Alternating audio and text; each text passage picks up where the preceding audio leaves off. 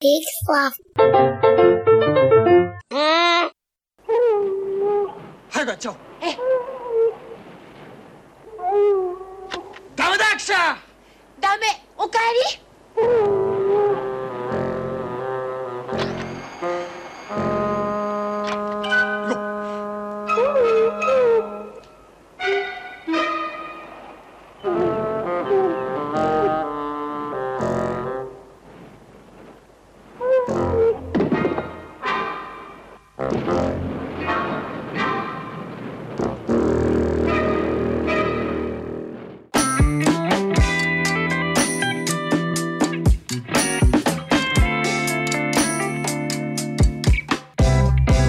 Hey everybody, I'm Joel Murphy.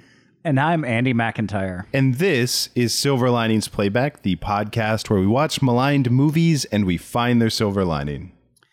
And this week we are ending our month of deep cut sequels, going with perhaps the most expansive movie series in existence. I feel comfortable saying that, right? That sounds right. But we're going to be talking about the Godzilla franchise, and our deep cut is the 8th movie from the Showa run of Godzilla movies, sort of the first run. It is Son of Godzilla from 1967. And this is going to be our shortest episode ever because it's great. So we're done. It's wonderful. Yeah, and terrible at the same time. Oh, look, not a good movie, but it's a great movie. That is the most accurate description of this. Yeah, it's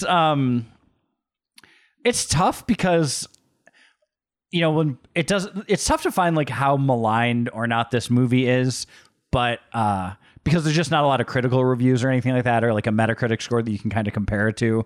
So looking at a lot of various online lists, this frequently came in towards the bottom, and a lot of people have strong feelings about Godzilla's son, known as Minilla. Mm-hmm. And yeah, and it's if you don't like Manila, you're not going to enjoy this movie at all. Oh, yeah, your enjoyment of this movie definitely hinges on how you feel about the titular son of Godzilla. For sure. I think we did a good job, like, too. In the opening, you could hear, I mean, it's wacky. The music wants you to know that anytime Manila's on the screen, it's wacky, my friends. Yeah, there's really no other way to put it. It is a barrel of laughs with this weird Godzilla son. I do think I love that when I was looking at stuff about this movie, that they said that they basically gave Godzilla a dad bod for this movie. Like they bulked him up because they wanted him to look more, I guess, paternal. But they changed the design of the suit just for this movie to give him a thicker body. And even used a different actor inside of the kaiju suit because he was bigger than the actor that had normally played Godzilla. And yeah, and they just wanted to really drive home the point that Godzilla is a proud papa and Manila is there to learn and grow and become a better Godzilla, a better king of the monsters. Yeah, and so I guess, you know, normally we start these things. I guess it's pretty easy, I think, this setup. So there's a team of scientists. They're on an island. They're trying to control the weather to help the food supply. They're doing secret experiments. A reporter shows up to like get the scoop. And it's on Monster Island, where there's a bunch of giant praying manti, and there's a giant spider, and also, yeah, this is the home of Manila, and it doesn't seem to be the home of Godzilla, but certainly Godzilla is like at least a nesting ground for Godzilla's wife, the mother. I don't know. Yeah, we don't really get into that. We don't get to know. Which is, hey, look, that is one knock on this movie. If, like me, you were really hoping to learn a lot about Godzilla's courtship and dating life, you know, it's not there. That's not this movie. Now, I haven't seen all of the Godzilla movies, but I don't think that exists. He's never really given a mate. If there was ex-wife of Godzilla, I would watch that for sure. Jilted lover of Godzilla. Yeah, that'd be good. This movie, when we talked about Godzilla 98, which I think this movie is superior to in every way. I would never argue that for a second. That one of the things we talked about was like the human stories being sort of the key to any Godzilla movie, like really hitting. And I would say that the human stuff in this movie didn't need to be there. Like, I didn't give a crap about the reporter or the random girl that could speak Godzilla that was also on the island. That they didn't explain at all. I feel, I was unclear, but I felt like it was implied that she spoke perfect Japanese and didn't seem terribly feral. She was very well styled and, seemed like she was putting on makeup somewhere and looked very refreshed at all times, but also seemed like maybe she had lived the entire life on the island, because she had a lot of questions about like what it was like to live in a city. There was, because her dad was a researcher, and so it was implied that she maybe grew up on the island while he was researching it, and then he died and she was left behind, and she learned how to talk to the monsters.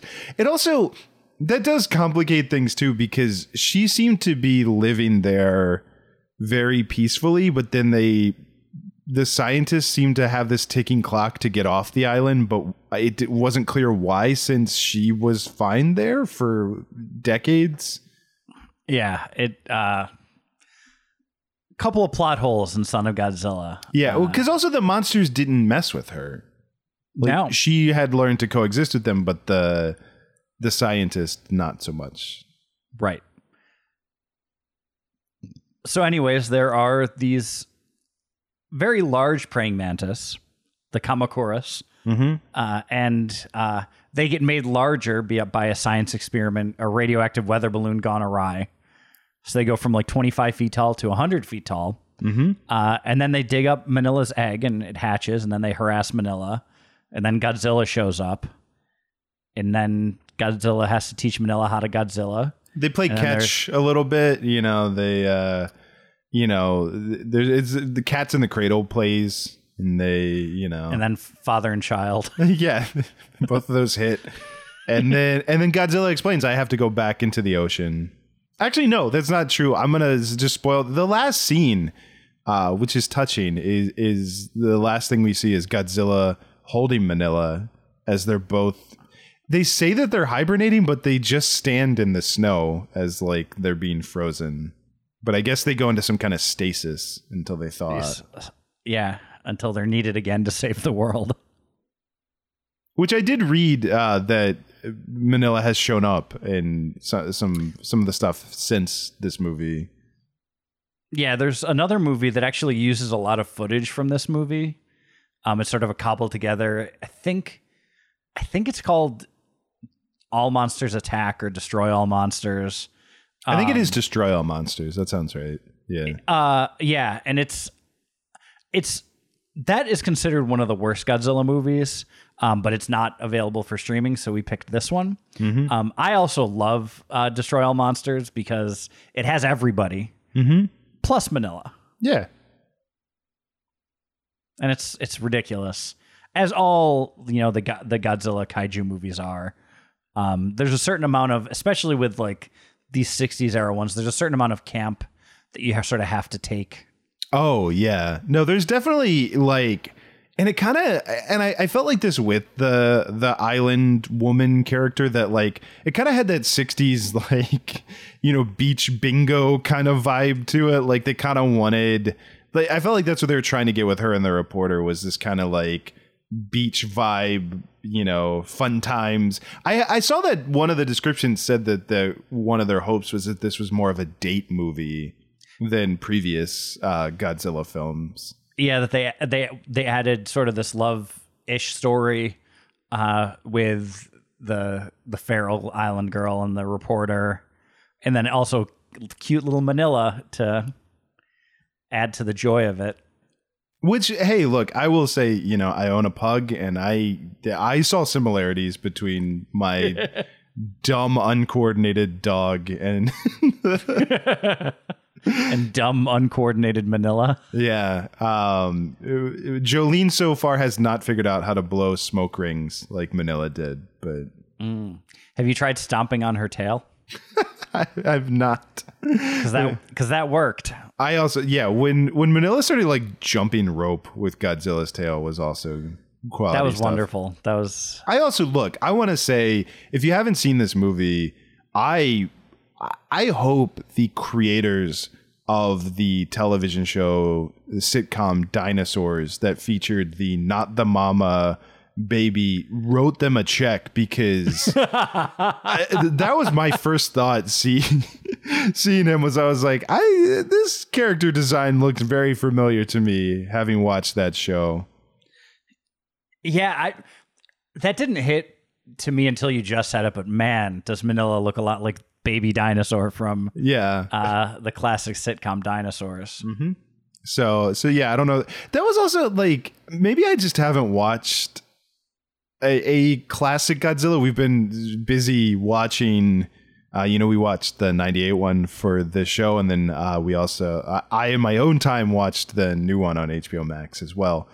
But I forgot, like, or maybe it is in this movie, Godzilla himself has very like googly eyes. Like, he has big round eyes. Yeah, this Godzilla, I think, is especially more googly-eyed than Godzilla typically looks. Yeah, he looks kind of a bit like a baseball mascot. Yeah, there is some of that vibe to the way Godzilla is costumed in this movie. Yeah. He's got like a Philly Fanatic vibe a little bit, with his dad bod and his big googly eyes. And the birthday streamers that came out of his nose, that was a weird touch. Well, like Godzilla does. I would also, by the way, watch a shot-for-shot remake of this movie where Philly Fanatic played Godzilla and Gritty played Manila. I think Gritty should play Kumonga, the evil spider. Yeah. And then just have the Philly Fanatic fight Gritty. That'd be good, yeah. And just have a smaller Philly Fanatic play, or have the baby from Dinosaurs play. There you Manila. go. We cast this for you. We did. We don't normally do dream casting on the show or fan casting, but maybe it's a new segment that we have to do, remakes of some of these terrible movies. Man, I will say too, like, having just watched this, like, and I it's funny, I think the more recent Godzilla did a little bit better with like making Godzilla, like kind of fight, have more of a like fists and like pounding its chest and stuff, but they really did. And the Broderick one's the worst of this, of like, I miss like watching this movie. It was fun to watch Godzilla literally body slam an enemy. Like, yeah, it totally takes one of the Kamakuras and body slams it. Yeah, like just the fact that old school Godzilla used to do some like classic wrestling moves is really, like that's something that got lost as we got more serious, and I would say to the detriment of the series. Yeah, I would be inclined to agree. So much so that even in the movie, they at one point some of the human characters say, "Hey, we shouldn't be sitting or watching this. It's not a wrestling match." No, but it's clearly a wrestling match. Yeah. But yeah, so I mean, okay. I mean, we're being obviously, I think, very favorable. This is normally the part of the show where we malign the movie a bit ourselves before pivoting.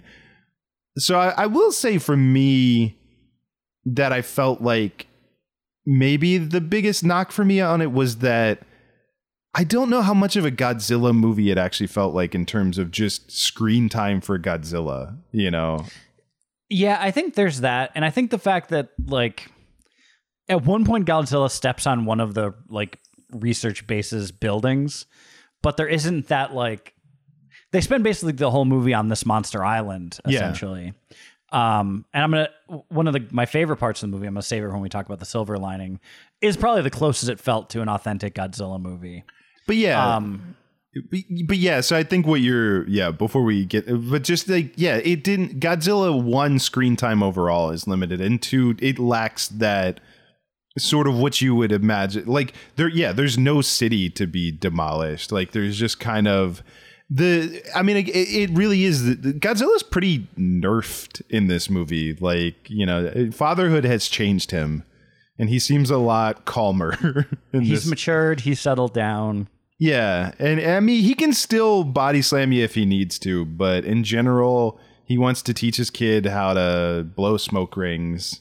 And really, maybe he's just on vacation. He's in vacation mode, Yeah, he happens to show up just in time to see his son being accosted by giant praying mantises and saves the day a little bit. It is kind Godzilla sometimes does. It's kind of funny that basically the thing is that like Manila gets into trouble and then calls out to Godzilla and it interferes with their equipment. So like it interferes with all the research they're doing. But that kind of plays it almost like it's just this baby monitor that Godzilla has where it's like, I got to go check on the kid. He's being killed by giant praying mantises again. All right. Classic Manila. Yeah. And I mean, he's a single father. Again, we don't know where the mom is, but she's not in the picture in this movie. And so someone laid that egg. Yeah. And so there he is to really, pick up the pieces and he probably wants to be out smashing cities, but he can't. He's got responsibilities. He's a dad now. Mm-hmm. I will say one big surprise for me in the movie that Manila wasn't a tiny velociraptor. Like that was confusing to me. Yeah, definitely. I mean, I don't think the Broderick people even saw this movie to really understand what a baby Godzilla looks like. It looks like the baby from Dinosaurs, the show, not an actual baby Godzilla. Although, I mean, baby Godzilla also doesn't look like Godzilla. Yeah. Other than they're, green. Mm-hmm. Well, again, we don't know the mother. Like, I don't. That's true. The mother could be any number of the other kaiju, or another of the species of Godzilla. So, but yeah, I mean, all right. So what else we got? We obviously, in addition to the Dinosaurs people, I hope that Damon Lindelof and Carlton Cuse cut them a check because come on, like mysterious research island full of monsters. I'm on to you. I'm on to where you got, yeah. Which honestly, I mean, I think a lot of people might have felt like if the end of Lost turned out that like what was really going on is Godzilla was, taking care of his child in those mysterious Whisper Woods and had to fight a giant smoke monster. I think people would have been. I mean, Godzilla did fight a smog monster in one of the movies, so there you go. So there's still time, I mean. Sure, like they've all moved on, and Watchmen is winning all this acclaim and stuff. But if you ever want to go back and fix Lost, like maybe throw in some, throw in a kaiju fight. Yeah, why not? I feel like there's a lot of pop culture ephemera out there that could be improved by throwing in a kaiju battle. It's never. I mean, I'm never going to complain. No, definitely not. Also, if that's not where, look, the Fast and the Furious franchise has two options. You either get to a kaiju battle or you go to space. There really isn't another option. No, they're painting themselves into those corners for sure. That why not a giant Vin Diesel fighting Godzilla or something? Why not at this point? Yeah, you could go like the Muppet movie. You just like they did with Animal. You find a way for Vin Diesel to like drink a potion or something, and he just becomes giant. Yeah, why not? And then he pours it into the gasoline of his car, so that he also has a giant car. Obviously, well, clearly he's going to have to. If there's going to be a giant Vin Diesel, if there's going to be a giant Dom Toretto. There's going to be a giant car for Dom Toretto to drive. Yeah, like that just goes without saying. But getting back to sort of maligning this movie, I think it's unfair to malign the special effects because, I mean, I think that for the time they were fun and fine. Yeah. I will say I think it's a big negative for this movie is that I just did not care about any of the people in the movie at all. I liked the reporter guy enough. I don't think I cared about him. I thought he played his part well. Like he he injected the most good enough job. Because my knock would be that like all the sort of researcher characters all kind of felt like they were the same thing. Like they didn't really, I mean, there's the one kind of leader guy, but then everybody else was sort of interchangeable. Yeah, they were all just these like peas in a pod that were pretty interchangeable personality wise. They, but so I liked that he contrasted them, like he brought this different energy to it. And the island girl, whatever, like they were fine together. They seemed nice together on screen. I storyline wise, I didn't like, again, I don't even think the story makes a lot of sense if you really try to think about any of it. No, it certainly doesn't. Including their logic of how this is going to help feed everyone. It's going to help feed everyone if you can freeze an island. Well, I think the idea was that if you control the weather, you can like bring rain to the Sahara Desert to make it farmable land, or you can. Oh, that's definitely what they were saying, but that's not what their research. Like their research involved. You just freezing everything, or like it all seemed to revolve around making everything either really hot or really cold. Like they never actually tried to make it rain, I don't think. No, they went straight to snow. Yeah.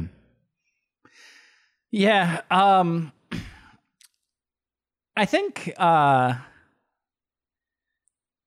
you could take shots at the score at some points. Well, but not at others. It's definitely wacky, like that. It's playful. I would say this. Maybe I don't know if it's a knock on the score, but I would say that maybe what I was trying to touch on with the idea of you have like sort of softened Godzilla so much in this movie that Godzilla doesn't feel like a threat, and I think the score plays into that. Like I don't think and maybe that's not what they wanted, but I think. People who watch these movies, what they would have wanted is the monsters should feel like a threat, and they don't in this movie at all. And I think the score plays into that. Obviously, Manila plays into that because who's that guy gonna hurt? Like, come on. With his little, although a couple times when he has the actual atomic breath. Yeah, but the mantises, they're a threat. They're probably the biggest threat to the researchers in terms of like day to day. They're the ones they encounter the most, but even they don't really seem that interested in them. Like I think that's the thing, is it's just they never really feel in peril even when they're in peril. Yeah. And I think that's a big flaw, is the fact that like it's more that like this kaiju stuff is happening and at the same time this researcher stuff is happening, and they don't like intersect enough to really like have stakes. Yeah, because there doesn't seem like there's no rush to finish the research. They really have to strain to explain. Like I think they say that one of the guys damaged their radio equipment to explain why they can't just call for a boat and leave at any time. And even then, the end revolves around them going like, oh, well, they were concerned because they couldn't hear from us, so they sent a submarine. Like, there's never...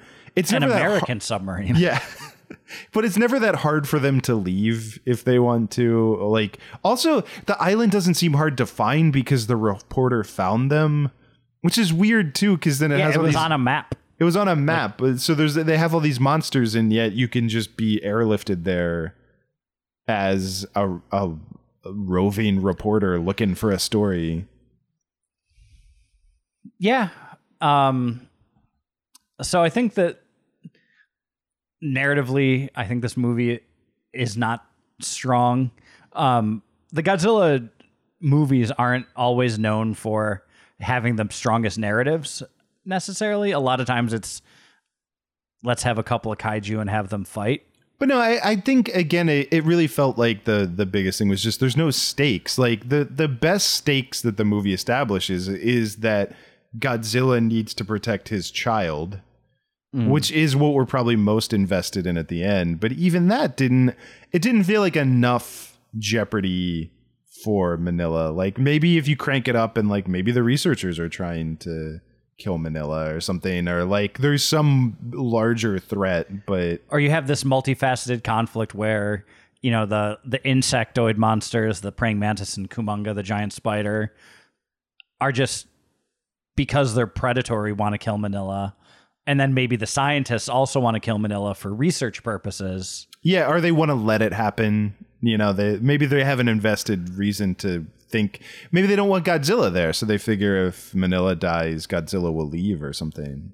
Right. And then, so then you could have the human conflict of the reporter and the island girl. Are trying to save Manila while I think that was the thing. Everyone was just on board with the same plan. Yeah. And so that might have helped if there was a little bit more conflict within the humans. But everybody was just pretty much on board. No one was really fit. Like, they kind of half-heartedly are mad the reporter's there at first, except then he just starts being their cook, and then they don't care anymore. And then they kind of react to her being there, but pretty quickly are on board with her being there as well. Yeah, nothing really causes much stress or grief or anything. Yeah, I mean, I mean, that's the thing. I think that where the music hits at it, it's maybe much too breezy of a Godzilla movie. Like, it's shockingly lighthearted and upbeat for a film about a giant monster, you know, threatening humanity. Right. Like the opening, sort of once they get to the island and they just start doing the establishing shots of everything, and then have the score playing, and it sounds not unlike any TV sitcom from the era. Oh, the yeah. type of music they're playing. It's like sort of bouncy, and there's a lot of xylophone, and it also, you know, with the way everything, it would have not felt weird to have, like, you know, Donnie and Maria or somebody like just start dancing on the beach. Yeah. Like, that wouldn't have felt out of place with the music and overall vibe. But I think this is more so than I think even most of the movies that we've talked about already for this podcast. You kind of have to know what you're getting yourself into to start watching this. Well, yeah, and I do think it's a matter of expectations of you're not going to like this movie if you're like, I want to see a classic Godzilla smashes Tokyo movie.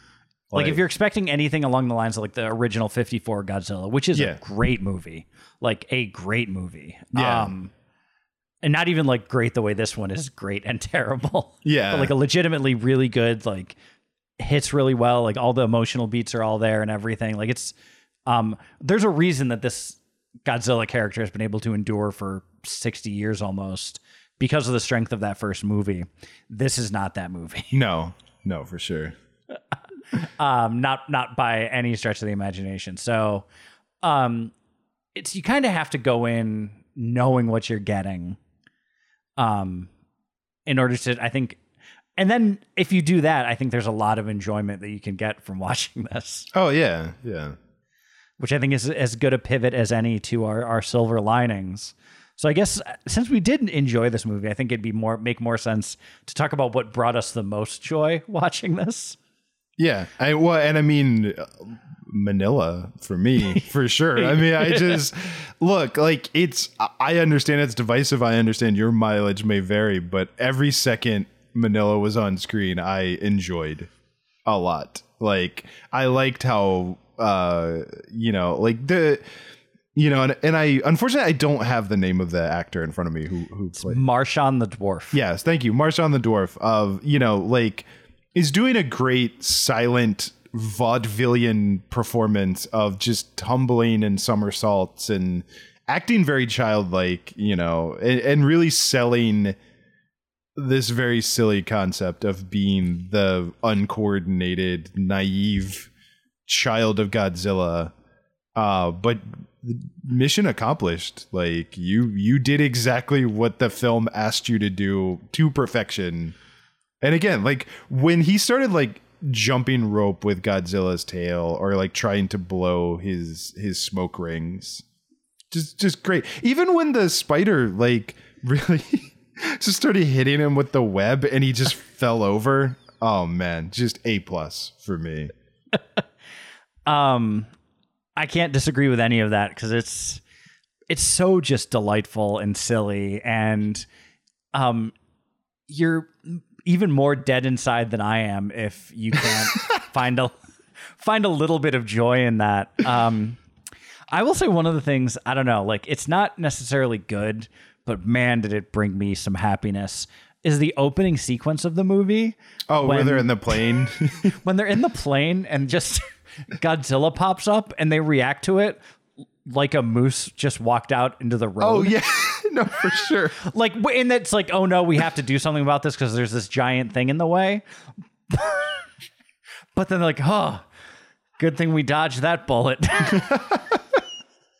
And it's just, I don't know, that just made me smile a lot. And I really enjoyed that. I loved that when Godzilla and Manila team up to defeat Kumonga, that they literally like the special effects people literally just lit the Kumonga puppet on fire. Oh no, that was great. Yeah. Like that was awesome. Yeah. Actually, like, I mean, it is cheesy, of course, but I thought the puppetry was solid. Like I thought the praying mantises, like I thought they moved reasonably believably when considering they're a puppet compared to the people in the suits for the other kaiju. Yeah, and the same thing for Kumonga. Like I thought the puppetry was really, really good. It was, and I think they did a good job. You know, we've talked about that. It's funny because this is obviously puppets versus CGI, but I know it's come up on previous shows when you talk about, and that was a problem with, I think, the Matthew Broderick one, of they felt like they had weight. They felt like the scale made sense with the humans versus them. You know, they felt like they took up space on the island and like interacted with the environment really well. I thought like they felt like a part of the world, like integrated really well with the human and with the island and everything. Yeah. I mean, they're clearly puppets. Like no one's ever going to mistake them. Like mediocre CGI nowadays is probably superior to that puppetry.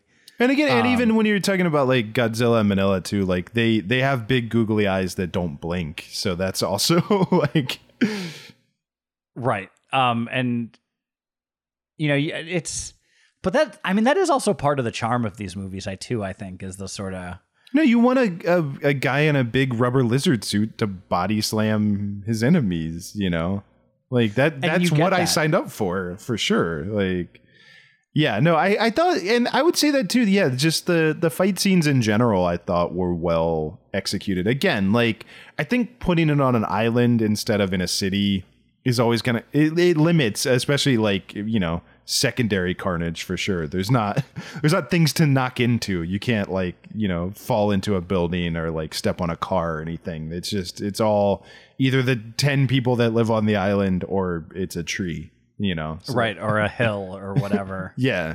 So I think you limited it there, but I think that the battles worked, and the spider even being a puppet I thought was kind of creepy. Like it did look, it was unsettling for sure. Yeah. When they would do the close-ups, like it still was kind of creepy looking. Yeah. So yeah, I mean, so I think there are clearly better, more even those, they're even better campier Godzilla movies, I think. That like if what you want is like good kaiju fights and all the things that make Godzilla great, like this would not be my first recommendation by any stretch of the imagination. No, I would even say too that I almost wish someone more formidable was trying to take out, you know, Manila, like that it was, you know, if we're just gonna go wrestling, I wanted a bigger heel, you know, I wanted the WrestleMania opponent, not the Monday Night Raw like tune-up. You know, it kind of felt like, you know, the spider and the praying mantis sort of felt like a Brooklyn Brawler Hogan fight. You know, it didn't. Yeah, it wasn't. You wanted something more along the lines of Andre the Giant or King Kong Bundy rather than, you know, any of the other Outlaw Ron Bass. Yeah, exactly. Kumonga is the outlaw Ron Bass of the kaiju world. I think, you know, if you looked at the writing at the time, I think they would have agreed. I'm pretty sure that was the consensus, you know, by critics. Even though this movie came out 20 years before either of them were really things, but they predicted it. They knew. They had it. Yeah, no, I think a bigger threat to Manila, I think, would have been better. Like the praying mantises, the Kamakuras were like, they were creepy, and Kumonga, a giant spider, isn't a bad, main villain. But when you compare it to like, maybe they didn't need to go as big as like King Ghidorah, but there's any number of other ones that they could have probably used. Yeah, I think the problem with the spider is that it didn't have a lot of personality. So it felt formidable because it's a giant spider and like that. Right. But just like it didn't, it lacked, sort of the je ne sais quoi, like the sort of fun on-screen personality of a bigger villain, I think. That maybe since they were doing the puppetry with the praying mantises, maybe another suited character would have been. I think so. Even if it wasn't like an A-list Godzilla nemesis, but maybe that having that other suited character might have been, instead of like having them fight two puppet characters. Yeah, well, I mean, if Godzilla's going to do body slams, someone who can do like a running clothesline and like a, some leg drops or something, Yeah, someone that can hit an axe handle or a suplex. Someone who could run the ropes. I think that's what we're saying. Right. Is you really? And that's what we need. You want someone who can run the ropes. Yeah. Especially because they essentially toppled Kumonga by both using their atomic breath and they just lit the puppet on fire. Which, again, great. I loved that. If every Godzilla movie ended with the loser puppet being lit on fire, I'd sign up for that. Yeah, I don't think anyone would argue too much. I would have added another star to the Broderick movie if like someone had caught on fire by the end of that movie. If they just lit the guy playing Mayor Ebert on fire or something like that. That would have been good. Or Harry Shearer, perhaps. Even, Hank Azaria's camera or something. Something being just clicked on fire would have been enjoyable, would have been fine. So I think there are plenty of other Godzilla movies to see over this one, but definitely watch this one over the Matthew Broderick 98 Godzilla movie. It's it's a cheap silver lining, but it is the best Godzilla movie that we have watched for this show. So I say that definitively. No debate there whatsoever. It's not even close. Yeah, no, that's. And this one didn't even have Jean Reno to bring it up. Oh man, think about how good this movie would have been with Jean Reno. I think if he played that reporter, actually he could have taken his pick. If he wanted to play the reporter, he wants to play the old guy that's like in charge of the researchers. Like he wants to play the guy, island girl. The island girl. He could have nailed it. Those guys at the beginning, shocked to see Godzilla in their plane. Yeah. I think we did it. I mean, this was an easier one, but I think we did it. Yeah. Remember that not the mama. Justice for Maria Portillo. Silver Linings Playback is a production of HoboTrashCan.com. If you enjoyed the show, please rate or review it on Apple Podcasts. Hear more great shows on the Peak Sloth Podcast Network, like this one. How many times has this happened to you? I just want to listen to a podcast. I can't choose from all these complicated structures and setups. You want to listen, not think. That's why there's Hobo Radio. You'll feel like the smartest guy in the room in a room by yourself. This doesn't take any intellectual thinking at all. Thanks, Hobo Radio. Hobo Radio, a weekly podcast on the Peak Sloth Podcast Network.